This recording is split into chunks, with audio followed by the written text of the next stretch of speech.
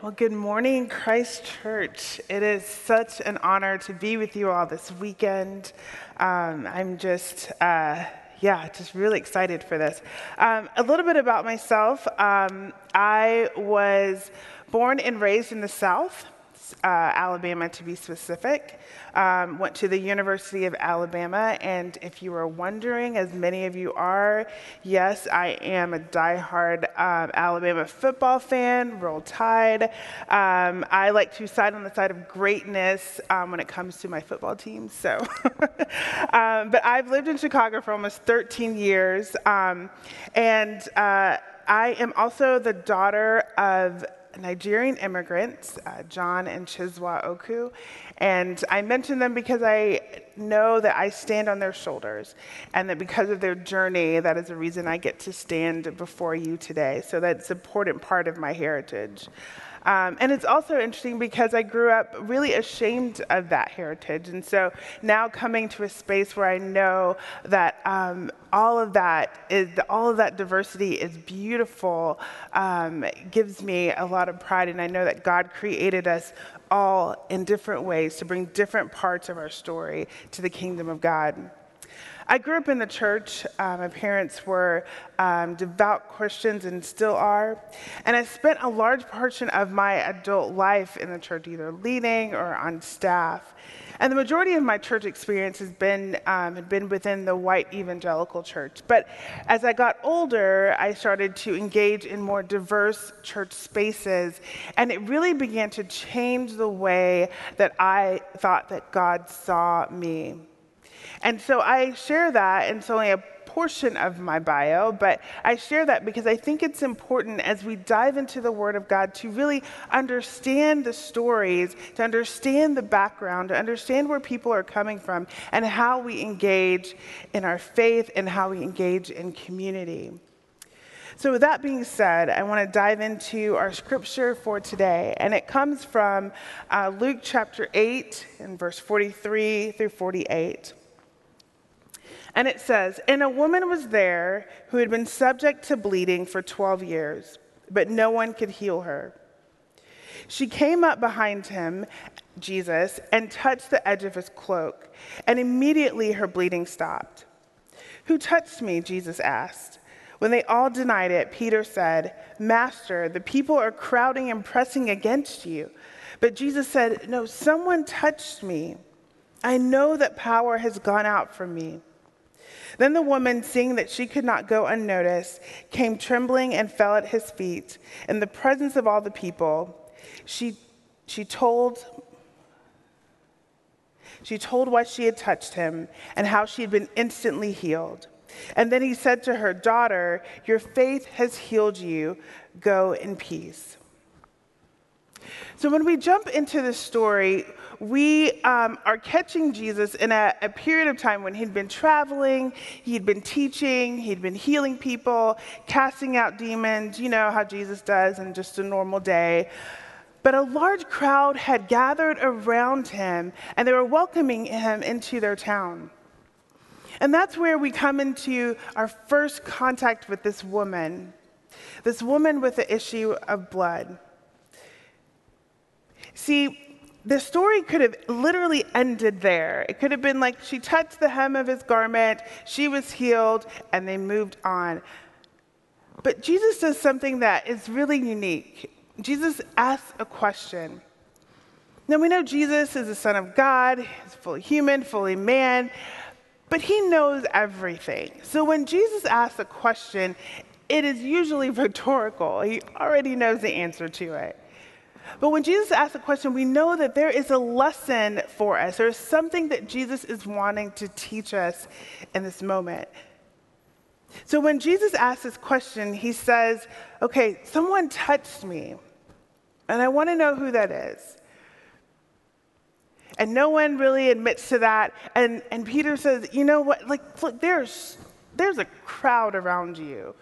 It's like being in the middle of Chicago on the 4th of July. I mean, lots of people are probably touching you, and you don't even know who that is. But Jesus said, no, I felt power go out of me. Someone touched me. And then in verse 47, It says, then the woman, seeing that she could not go unnoticed. Then the woman, seeing she could not go unnoticed. See, this is the thing about this woman as we learn more about her. First of all, she was a Jew living in the Roman Empire. So that meant she was a minority. She was a minority living in a majority culture that was not her own. Secondly, she was a woman living in a patriarchal society. So that meant she was second class. So she's a Jew and she's a woman. 2 counts against her in this society. And then in the book of Mark, there's another retelling in Mark chapter 5. And it says, a woman was there who had been subject to bleeding for 12 years. She had suffered a great deal under the care of many doctors and had spent all she had. Yet instead of getting better, she grew worse. So she's a Jewish woman who has this issue, but she cannot stop menstruating. And in the Jewish tradition, you were unclean while you were menstruating, and you had to go 7 days before you could be declared clean. So if she was constantly menstruating, that meant she was never clean, that she was always unclean. And what this meant for her was religious and social isolation. So she's a Jewish woman living as an outcast because of her condition. Three strikes against her. And then we know that she spent all of her money on treatment. So now she's living in poverty. So this woman is living on the margins of the margins. And she is used to living in the shadows. She is used to no one talking to her. She's used to being by herself. She is used to trying to hide so that no one would see her. And on this day, she's like, Jesus is going to be in my town, but I know I shouldn't be in this crowd, but maybe if I can just sneak through and just touch the hem of his garment, maybe I can connect with his power and something will happen. Maybe I might be healed. So this woman who's lived in the shadows, in the outcast, as an outcast, realizes in this moment, oh, Jesus is not letting this go. He wants to know who I am. He wants me to be seen. And this is powerful. This is the radical nature, the radical love of Jesus, because what happens is that then she is able to tell her story. It says she came trembling and fell at his feet, and in the presence of all the people, she told why she had touched him. She shared her story, her condition, and she shared how she had been instantly healed. So Jesus not only just sees her, but he gives her the mic, as I like to say. There wasn't a microphone, but he asked her to tell her story to the people. And can you imagine what that did for her? This woman that people probably wouldn't even look at. All of a sudden, all eyes are on her. She is seen. Jesus has said, you were created in my image. I don't care what society has said about you. You carry the image of God. There is dignity. My glory shines through you. Woman, rise up. Tell your story with boldness. This is a powerful, powerful moment. Because this is the thing about our God.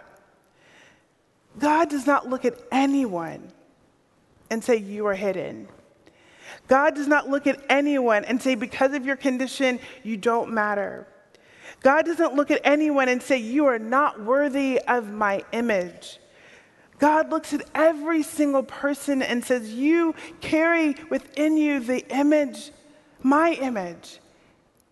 And so therefore you are my divine creation. You are good, you are worthy. Stand up and let my glory shine through you. See, God sent Jesus to save us. And I'm so, so grateful. Can never even express that. But God sent Jesus also to teach us how to live while we're still here on this earth. And I think the interesting thing about Jesus, well, there are a lot of interesting things, but this is one of those. One of the interesting things is that I think about God could have sent Jesus in any point in history, any point, in so many different forms. But God sent Jesus as a Jew living under the Roman Empire, and not just a Jew, but Jesus was poor, as a poor Jew minority living under Roman Empire. So when we say Jesus walked with the poor, Jesus didn't just walk with the poor, Jesus was the poor. When we say Jesus walked with the disenfranchised, Jesus didn't just walk with them, he was the disenfranchised. So in this story, when he looks at this woman, he knows intimately her story because he has walked that path. He understands what it's like to be living in poverty. He understands what it's like to be disenfranchised.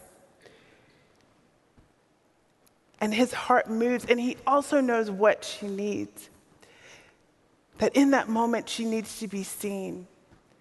She needs to be reminded of who she was created to be. This is why Jesus was always surrounding himself with the marginalized, the uneducated, the tax collectors that no one wanted to talk to, the lepers, the women.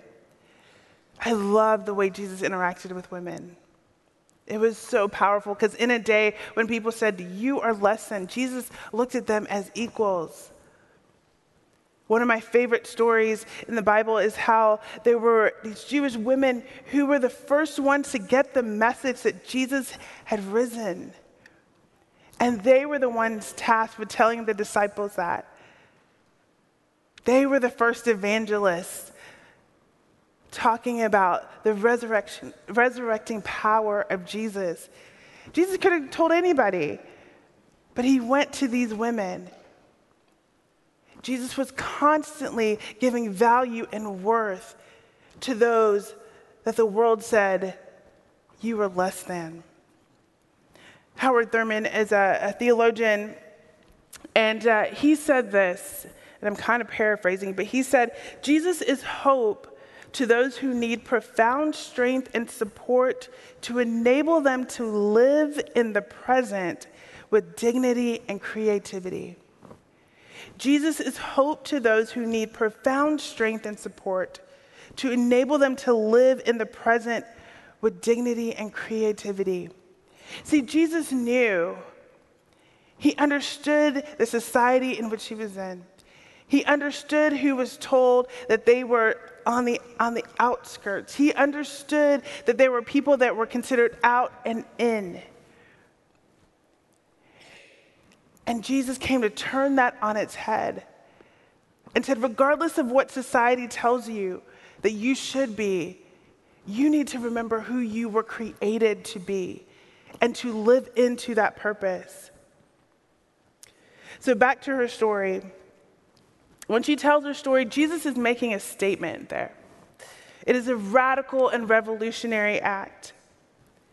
He knows about the laws. He knows about the things that make her unclean. But Jesus is saying, I came to fulfill that law. And so you are no longer unclean. You have a rightful place in this community. You can't use this law to marginalize people or to try to diminish people. You have worth. See, we're the ones who try to use different things or differences to create divide. And I truly believe that it is a lie of the enemy. Because Jesus came that we might be one, not divided. And so when Jesus came, that was the message that you can't use these things, whatever it is, your gender, your skin color, your class, whatever that is, none of that should be a dividing factor. I have come that you might be one. So then he said to her in verse 48, "Daughter, your faith has healed you. Go in peace."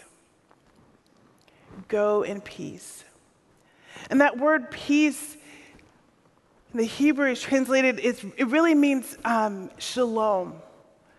And shalom is this beautiful, all-encompassing idea of not just the absence of violence, but it is wholeness, the ability to thrive, to flourish, to fulfill the calling that God has on your life, to reflect the image of God to the world. I believe that in this story, Jesus is teaching us that no one is hidden in the eyes of God. They're only hidden people because we refuse to see. And the more we refuse to see, the more harm we do to each other and ourselves. In 1 Corinthians 12, verse 21 through 26, it says, "The eye cannot see the hand, say to the hand, 'I don't need you.' And the head cannot say to the feet, 'I don't need you.' On the contrary, these parts of the body that seem to be weaker are indispensable. And the parts that we think are less honorable, we treat with special honor. And the parts that are unpresentable are treated with special modesty, while our presentable parts need no special treatment. But God has put the body together, giving great honor to the parts that lacked it, so that there should be no division in the body, but that its parts should have equal concern for each other. If one part suffers, every part suffers. If one part is honored, every part rejoices with it." Desmond Tutu says this. He says, "My humanity is bound up in yours, for we can only be human together." See, what Jesus did for the woman was not just for her benefit. Yes, she found healing and hope, but he also did it for the people that were surrounding her. He also did it for the crowd, because it was a reminder to them that her humanity mattered, that they were connected to one another, and that if she was suffering, they were suffering. If she was rejoicing, they should rejoice. We are part of one body. Her suffering cannot happen in isolation. We are called to this unity. So in Scripture, we don't know all the stories. There are probably thousands and thousands of more stories that Jesus was involved in. We just get a sampling of those stories told from his disciples. But what we learn from those stories is that Jesus had an MO. He saw the humanity in everyone. Now, I have faults. You may not think that, but I do. And sometimes when I'm reading Scripture and Jesus is, kind of really giving it to the Pharisees and the Sadducees, I'm like, cheering Jesus. I'm like, yes, you tell them all the things that they are doing wrong, because that's what I like to do, if I'm honest. People that I don't agree with, let me tell you how wrong you are. But I was really convicted a couple years ago when I started to understand that Jesus wasn't doing that because he wanted them to think that he was better than them. Jesus was speaking truth to power because he loved them, because he understood and saw their humanity. Because he knew that while they were using the laws and the religious laws of the day to separate people, to marginalize people, that they were harming not only the people on the outskirts, but they were also harming themselves. Because we can't reflect the full image of God if we refuse to see that in someone else. We can't reflect the full image of God if we refuse to see that in our neighbor. And so when Jesus is saying, you can't do that, he is doing that out of love and saying, really, I want you to be whole. That is God's desire for each and every one of us. That we not just cut our arm off and let it bleed because we think it's less than and we don't need that. And that's what happens when we refuse to see the image of God. We miss out on those connections, forgetting that God connected each and every one of us. We are one body, one family. And this is why all of the isms, racism, sexism, classism, ableism, the list goes on and on. All the things that make us look at people in different ways. This is why it's so bad. It is an affront to God. We are telling God, well, I don't really think that highly of your creation because I see something different.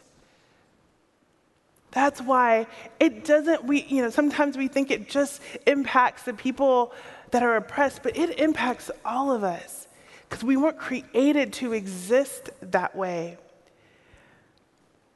So I know this series is called Hidden Figures and kind of based on this movie, which I really loved. And there was one part of the movie that really stuck with me. And I believe it was Dorothy Vaughan, and she's in the library. And this is a spoiler, but I feel like if you haven't seen it by now, then it's not my fault. So there's a scene when she's in the library, and she wants to get a book to learn about this computer program so that she can run this office within NASA, run this program within NASA.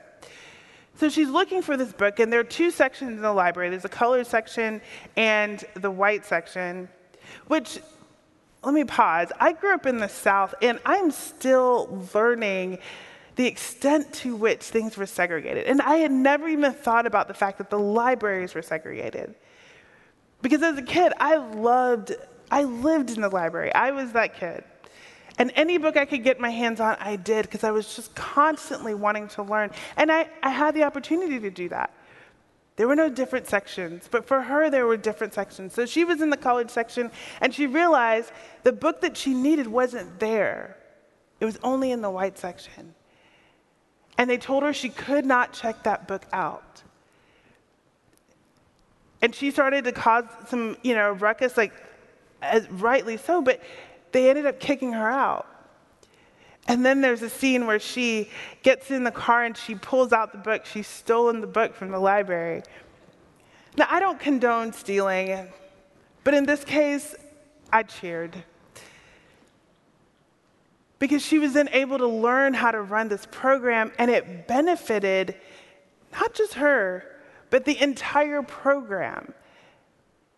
It benefited really all of us. And think about what would have happened if she hadn't had access to that. Think about what would have been missing. See, when we talk about racism and white supremacy and all of these things, we talk about it in these political terms, but really what we're saying is that this is a system that diminishes the image of God in people. And that's why it's wrong. It goes against the very heart of God. Because I'm sure God's like, how can you diminish the very thing that I put in each and every one of you so that you can all flourish? Because we can't all flourish if there's a group of people that aren't flourishing. And that's what Jesus saw in this story. He knew you all can't flourish if you are ignoring complete parts of your community, of your society. The heart of God breaks when we choose not to see. Throughout history and even today, we still suffer the ramifications of choosing not to see. The genocide of Native peoples, the Holocaust, enslavement of Africans, the genocide in Rwanda and Cambodia, mass incarceration, the treatment of undocumented immigrants. The list goes on and on and on. And we lump them all together because it's easier, but God does not. There are individual stories, there are individual lives, each of them carrying the image of God. And when we choose not to see that, when we choose to marginalize, the heart of God breaks. So what stories are being hidden today? What groups of people have we decided deserve to be treated less than human because of the color of their skin, their immigration status, their zip code they were born into, their gender?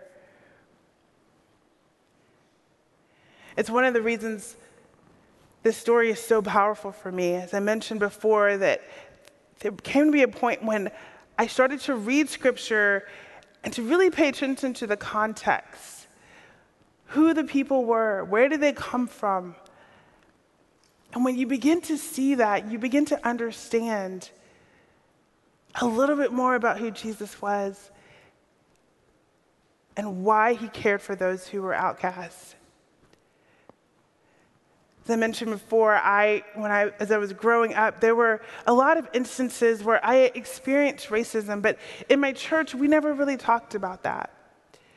There were instances in my church where I experienced sexism, and it was confusing to me because I started to believe that maybe God thought I wasn't good enough.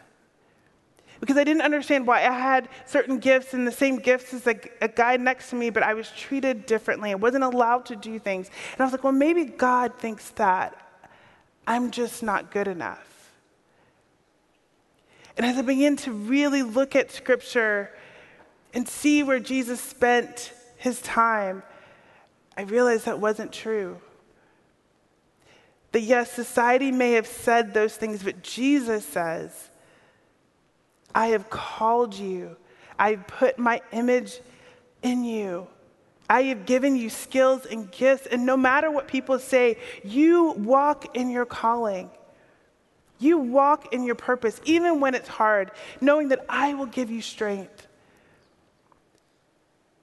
That's what Jesus does for all of us.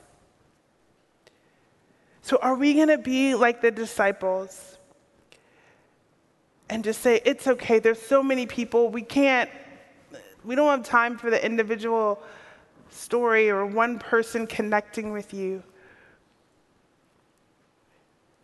Or are we going to be like Jesus and say, I see the image of God in you? Even though you may be different from me, I see the reflection of God in you. When this woman connected with Jesus, she found hope. She found healing. She found solidarity. Someone who understood her plight and wanted to walk with her. Our connection with Jesus changes things. For those who exist in cultures that are oppressive because of something that certain people deem unworthy, Jesus walks with us. Reminds us that we carry the image of God within us. Reminds us that we have strength through Christ to continue to shine, to stand with dignity, and to unleash our creativity and purpose in the world, regardless of what society may say. For those of us who sit in a place of privilege and power, the connection to Jesus is a reminder of the image of God that you carry within you. That same image that connects you to all people. And when you see the image of God being diminished in another, we have to use our resources and our voice to turn over oppressive systems and pass the microphone so that their stories can be told and that we might all be reminded of our humanity. There are no hidden figures in the kingdom of God, only people who refuse to see them, or people who've been crushed under the weight of oppression. But Jesus came to remind us that we are one body, and that when one suffers, we all suffer. Jesus came to remind us of our connection to one another. And I'll close with one of my favorite quotes by an Aboriginal activist, Lilla Watson. She says, "If you have come here to help me, you're wasting your time. But if you have come because your liberation is bound with mine, then let us work together." So my prayer for you today is that may the light of Christ burn brightly in each of you. May we all recognize the image of God in us and all people.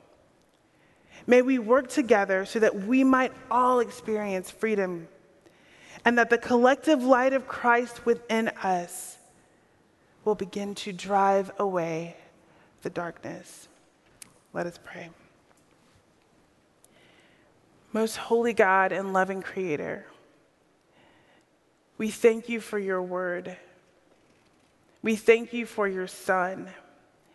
We thank you for the example that we have and how we engage in this world. I pray for every person here. God, if there's any way that their light and the image of God has been diminished within them, Lord, I pray that you would remind them today of who they are, who they were created to be. And God, may we all walk in our purpose. May we all walk in love. May we all walk in the recognition of our connection to one another, so that the world may know of your love and of your hope and your healing, and that your glory would shine through all of us, and that we might be one. In your name we pray. Amen.